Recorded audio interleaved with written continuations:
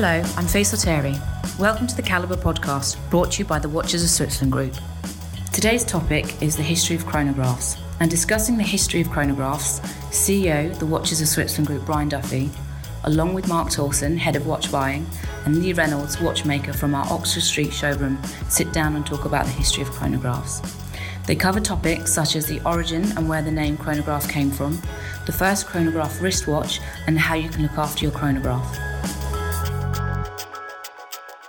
So hello everyone, welcome to our latest podcast. My name's Brian Duffy, I'm the CEO of Watches of Switzerland Group, and delighted to be bringing you these podcasts. This will be the 11th in our series, and thank you to all of you out there who have been listening. Almost 10,000 of you listening to what we have to say in the wonderful world of Swiss watches, and really grateful for our audience and your participation. We're going to move on. We've done a lot about history of Swiss watches. We're going to keep talking about history, but we're going to get more specific on some model types and families, if you like, of different timepieces. And today we're going to talk about the chronograph.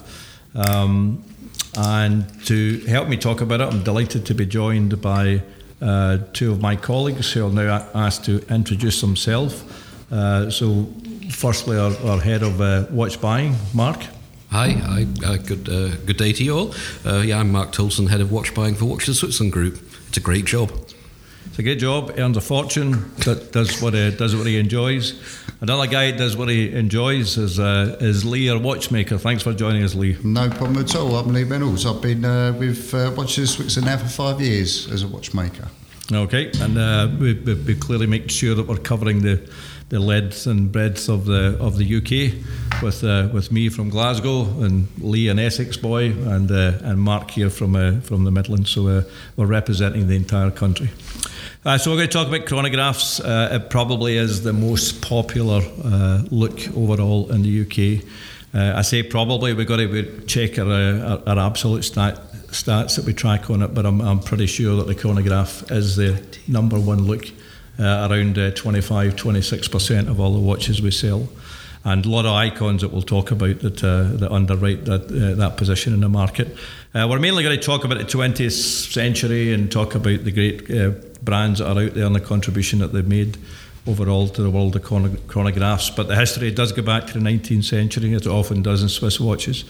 And even further back, the guy who's given the credit for the original chronographs, a guy called Louis Moiré, and way back in 1821, produced a chronograph for King Louis the 18th.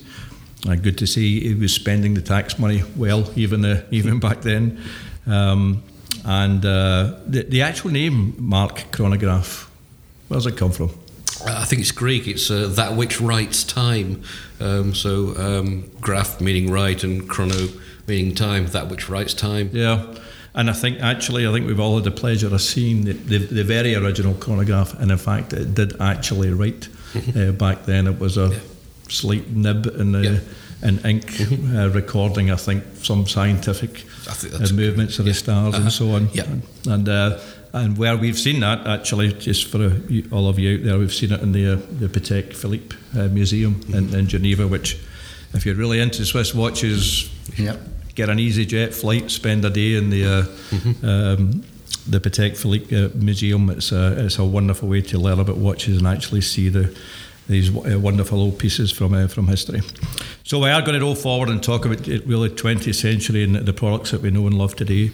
One company that's made a huge contribution to the development of the chronograph is the Hauer Company, and one of the first awards that they were given was the time of trip back in 1911, and as it says, measuring what at that time was a race on a car, and it was a dashboard chronograph.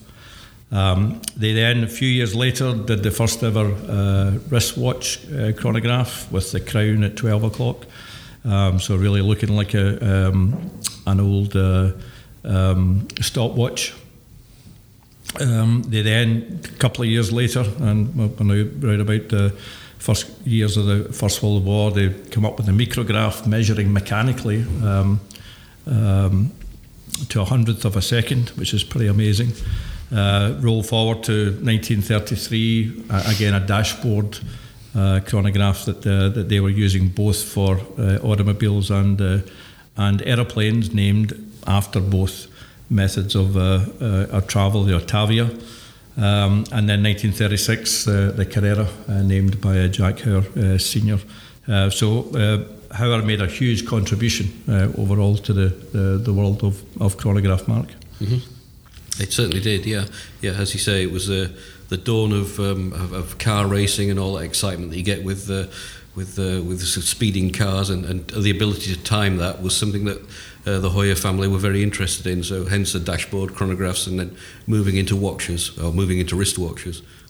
And we should say, for our folks out there listening, the whole concept, the chronograph's effectively two instruments in one. Mm-hmm. Two measurements of time in one. One's telling you the time of the day, mm-hmm. and the other's measuring elapsed time. So one's a stopwatch, and the other's to tell you mm-hmm. whether or not it's time for lunch. Yes. And the thing that probably connects the two of them, as I look at it, is a second hand. Yes. In many ways. So we were all using a second hand mm-hmm. before we had chronographs, if you like, for measuring. We're all waiting until it got to 12 o'clock and say, mm-hmm. right, lads, go. Yeah. And you would measure, but obviously what the chronograph eventually allowed us to do is reset and mm-hmm. and measure with the pushers and so on. So effectively, it's two measurements in one.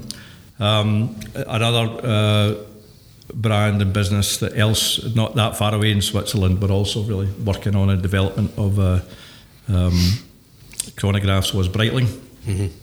Still very iconically represented in the category. And way back in 1915, Gaston Breitling was the first to use a central second hand for a chronograph. Yep. And then the first to have a pusher. Mm-hmm. Yeah, I think prior to that, the crown, the main winding crown, had been the thing that started, stopped, and reset a chronograph. So it was a big advance when Leon Breitling put a button at 2 o'clock as a start-stop reset, and that was in 1923.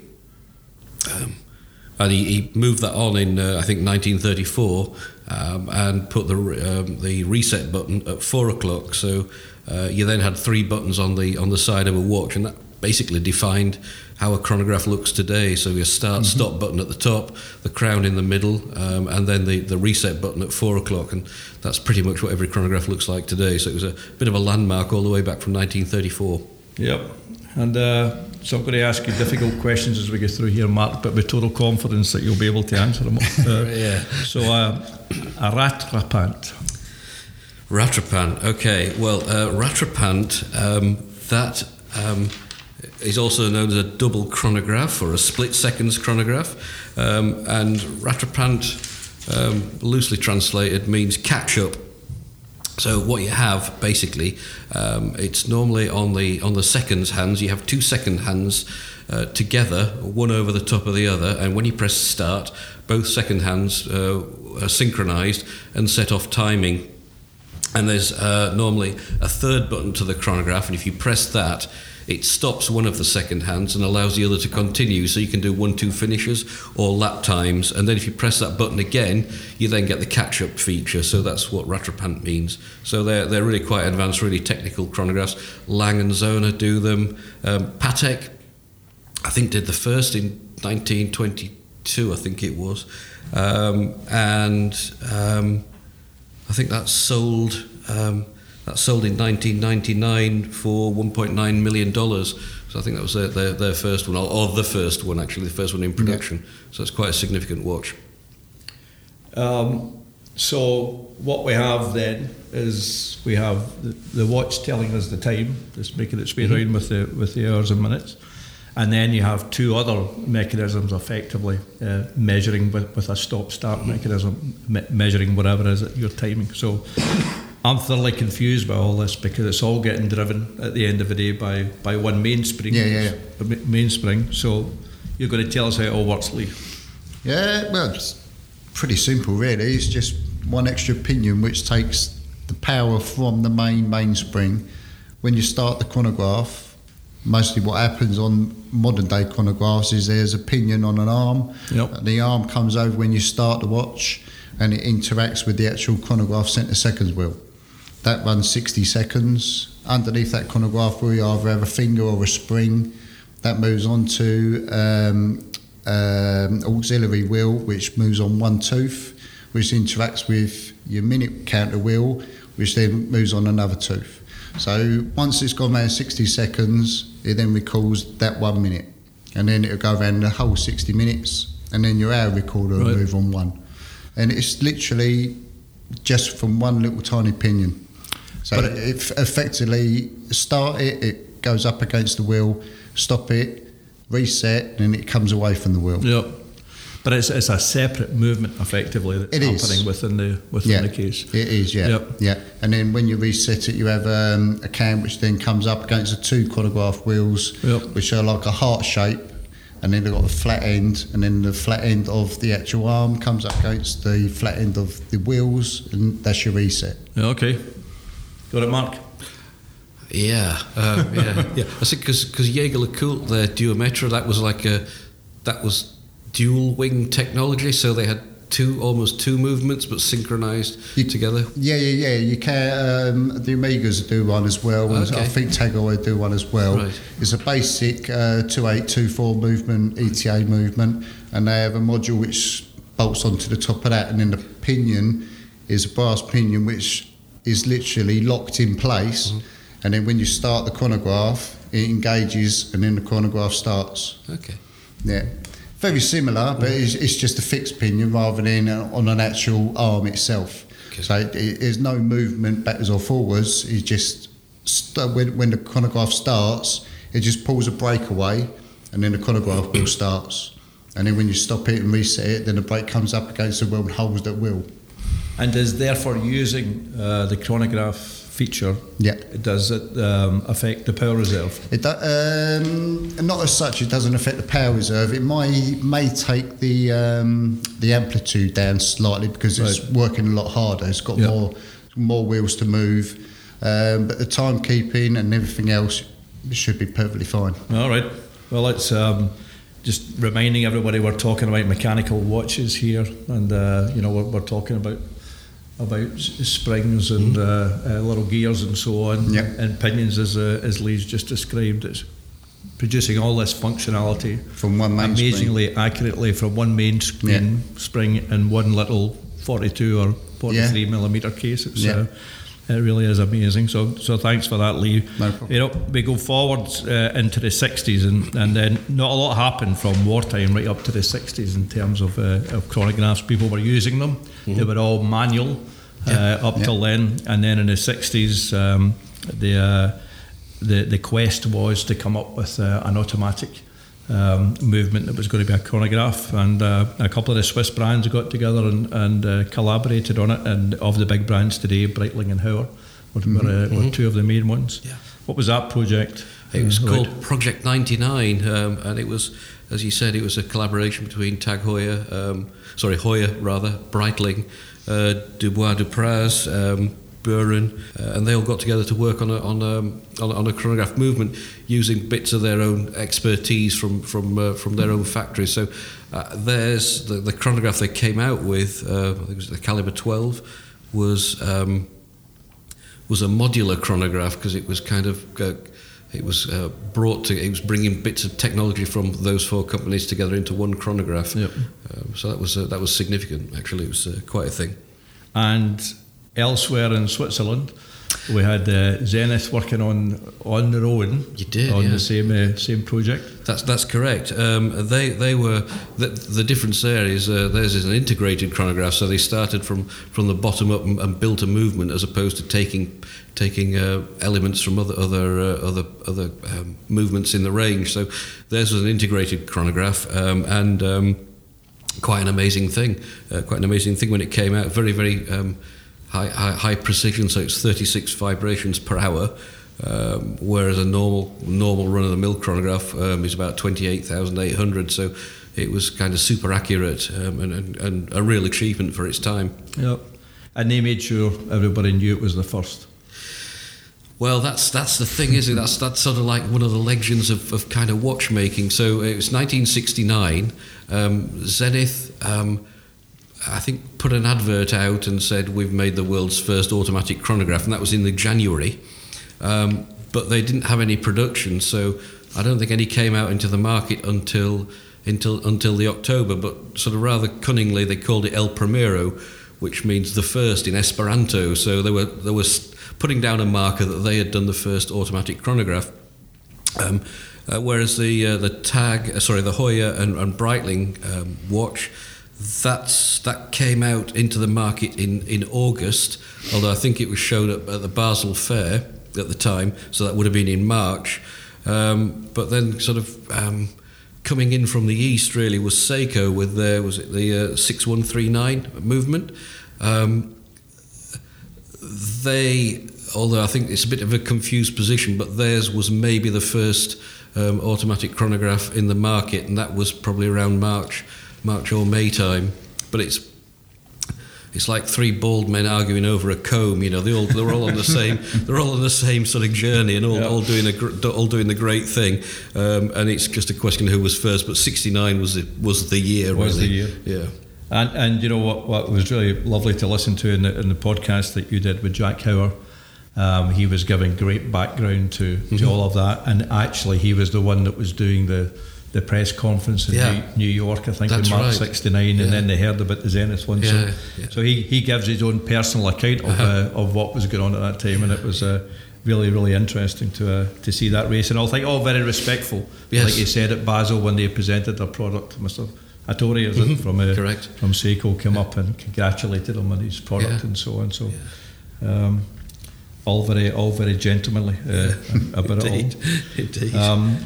So that was 69. It really was the beginning of the chronograph as we know it today. The El Primero, I think, probably would be recognised as the best movement, and it found its way into the Daytona. So correct. We've got to believe that Rolex knows something about high quality movements before they did. So actually, just talking about the Daytona, probably the most iconic chronograph in the world, if not the most iconic watch in the world today, most iconic dial.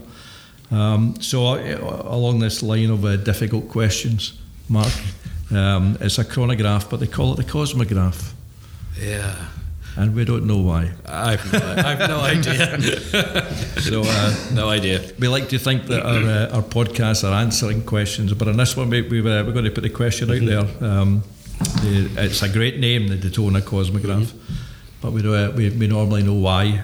But we'll keep researching, but we don't know why the Daytona Cosmograph is so named. But one of our product, tachymeter, again, and so the use of a tachymeter, what effectively is that doing in a chronograph, Lee? It's just the measurement of time. Yep. Aviation, racing. It's so they can use it just to actually measure the amount of time. Yep. That they need to measure, but also on the Daytona as well. When they took the El Primero movement, and you were saying, Mark, that it was a 38,000 beats per minute per hour. Daytona actually slowed that down with the overcoil hairspring. So they brought it down to the 26, which they wanted. Okay. Yeah. Or just for the overcoil hairspring on its own. That's how they managed to slow it down, because they thought it was too fast for them. Oh, wow. Interesting. So the tachymeter, and we'll talk about it, how it is in some other product. Again, it's very visual. It looks like it's generally slimmer than a typical bezel that would just simply be measuring time. And then you either, through the elapsed time, you either know the speed and you'll know how far you've gone, or you know how far you've gone and you'll know the speed that you've effectively run at. So that's how it was used. They became Rolex became the official timekeeper of the Daytona race, I think back in the 60s, and of course the most famous product of all, could we say that, would be the Paul Newman absolutely Daytona, given to him by his missus, Joanne Woodward. I actually just saw, and doing a wee bit of research, apparently it was engraved on the back of it, "Drive carefully, me." So just reminding himself to behave. But Paul Newman allegedly wore it all the time when he was doing his car racing, and clearly loved the product. And got that really iconic look as well of the black dial with the white subdials, or probably the most iconic, the white with the black, would you? Yeah, I think so. Yeah. And I also found out, I didn't know this either, there was an albino dial, white with white subdials. Yeah. Very, very rare and unusual. Apparently Eric Clapton has one. So I'm sure he'll part with it, just make him a good offer at some point. Indeed. Yeah. So it was a manual movement back then, right? So you're having to wind it up and control that mainspring, as we were discussing earlier. And then in the year 2000, Rolex introduced the movement that's still used today, the 4130. Yeah. Which hugely accurate and performance-wise and automatic, so really making it everything that we know and love today. And then other, tremendous aesthetic developments were done. The ceramic bezel. Yep. Anything about the bezel type, whether it's steel or ceramic, affects anything from a... No, it doesn't affect it. It's just, I don't know, it's probably just something they wanted to move with the times and make it look a bit more fresher. Yeah. Whereas the original ones, they could dull, they can get sun damage, discolour, luminous could also fall out, so they probably turn to the ceramic one just to keep it looking fresh, I would imagine. Yeah, and it does, it looks great. Yeah. And I think it was a huge movement forward. And then the Oyster Flex now that they have on the rubber. And now you can have it in rose gold or yellow gold, white gold, still looking super sporty. Or you can have it with a rainbow of sapphires. Exactly. Everything that fits your taste and budget overall. Other tremendous iconic chronographs out there, the Breitling Navitimer. Yeah, great watch. I think it's an icon for them, and that's got a slide rule bezel, and that's a really complicated piece, but great for navigation and aviation. It's still a real staple of the range today. People love it. It's a very iconic superwatch. My son has one, and it really is the iconic look of Breitling, although Breitling's going through a sort of repositioning, an exciting repositioning today, and expanding their look and feel. But when you still think about the classic Breitling, it's the Navitimer with all those complicated measures of the tachymeter on the bezel and on the dial as well. And then their new range, the Premier, looks I think very cool. I love that. I mean, there's a couple. There's a version with a sort of with a kind of Swiss industry standard movement, which has got the 3 counters on it. But then there's the 2 dial, the 2 zone chronograph movement, which is their in-house movement, and that's about £6,600. And I'm a bit of a fan of a 2 dial chronograph. I think they look balanced, so I particularly love that watch. Yeah, and it's proven to be hugely popular. Another classic, the Speedmaster. Lots of history associated with the Speedmaster. Everything happened in '69, right? Exactly. I was born. There you go. It was a great year all round. And you had the moon landing get on with the Speedmaster being the first watch in the moon. That's correct, and that was a manual, because obviously a rotor doesn't really work in zero gravity, so that was the point of that. But I suppose the significant thing there is that was the Speedmaster 321 movement. It came out in '57, and obviously it's 50 years this year from the moon landing, and they're relaunching the 321 movement in a new Speedmaster. Really? So that's going to be the hot ticket for this year. It really is. Well, so we know what birthday's coming up, Lee. Oh no, that's why I bought this one. Lee's sporting a really great moon landing Speedmaster. I'm going to have to have a look at the other one now. Suits you very well. And so we've mentioned Heuer, and obviously in the 90s they became Tag Heuer, and really iconic chronographs from them. Probably the most iconic in terms of something different and recognisable and imagery and so on would be the monocle. Square. Yeah, brilliant. And buttons on the other side, on left-hand side of the case. It's a great look. I mean, that sort of harks back to the originals from 1969. It's a great look.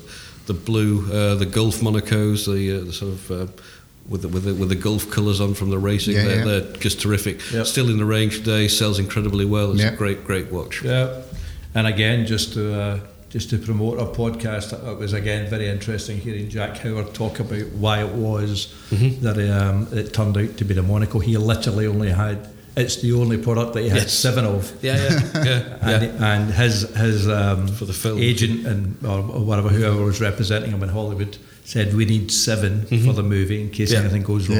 And it was the Le Mans. Yes. And so the only one he had 7 of was the Monaco. And the guy got caught importing them. I mean, it's a really good story. You had to get them across the border. And it finishes up with this amazing, iconic image of Steve McQueen and the white boiler suit or whatever. I've worn that white boiler suit, and it just doesn't seem to have the same impact overall.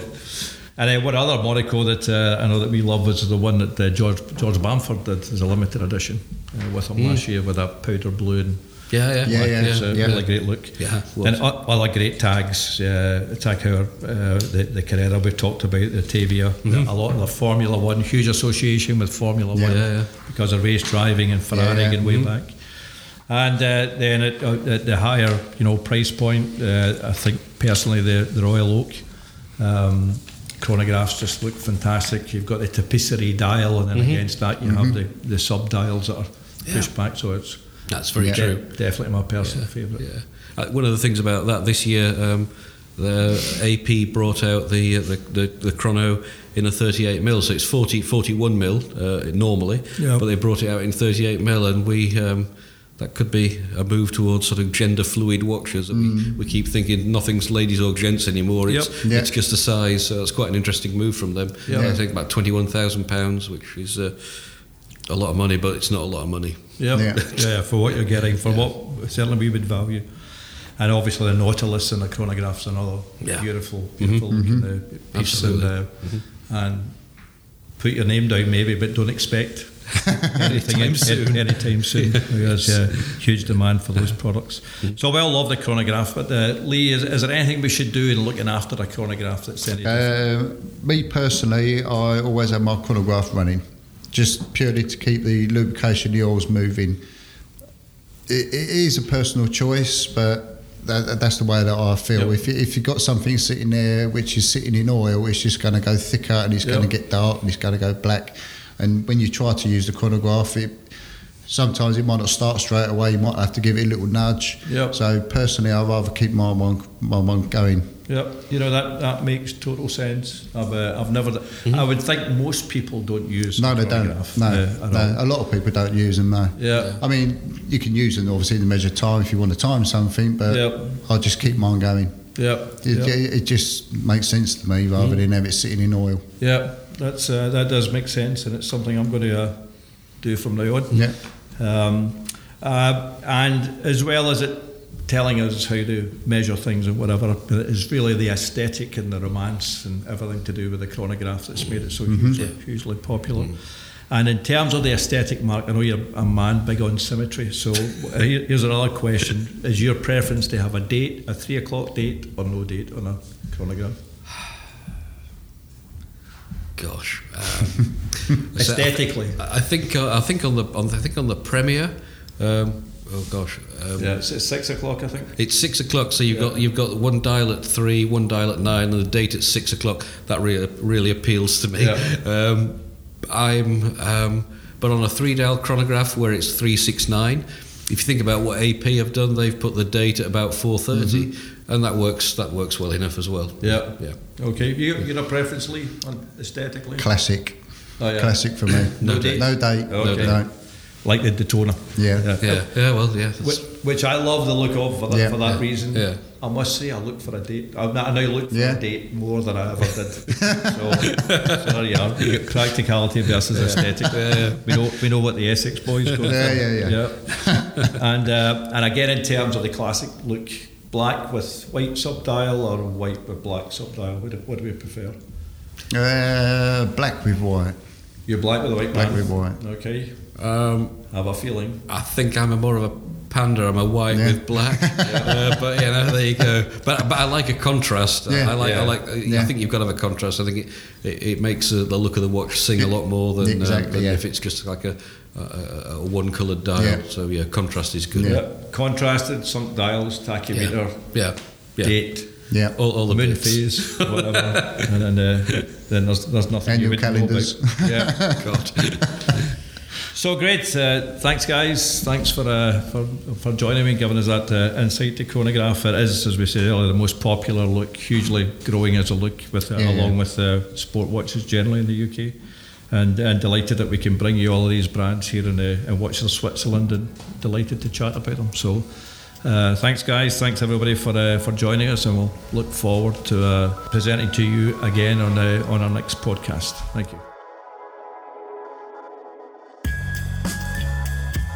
Thanks for listening to this episode of Calibre Podcast. As always, please do subscribe and review us on Apple Podcasts.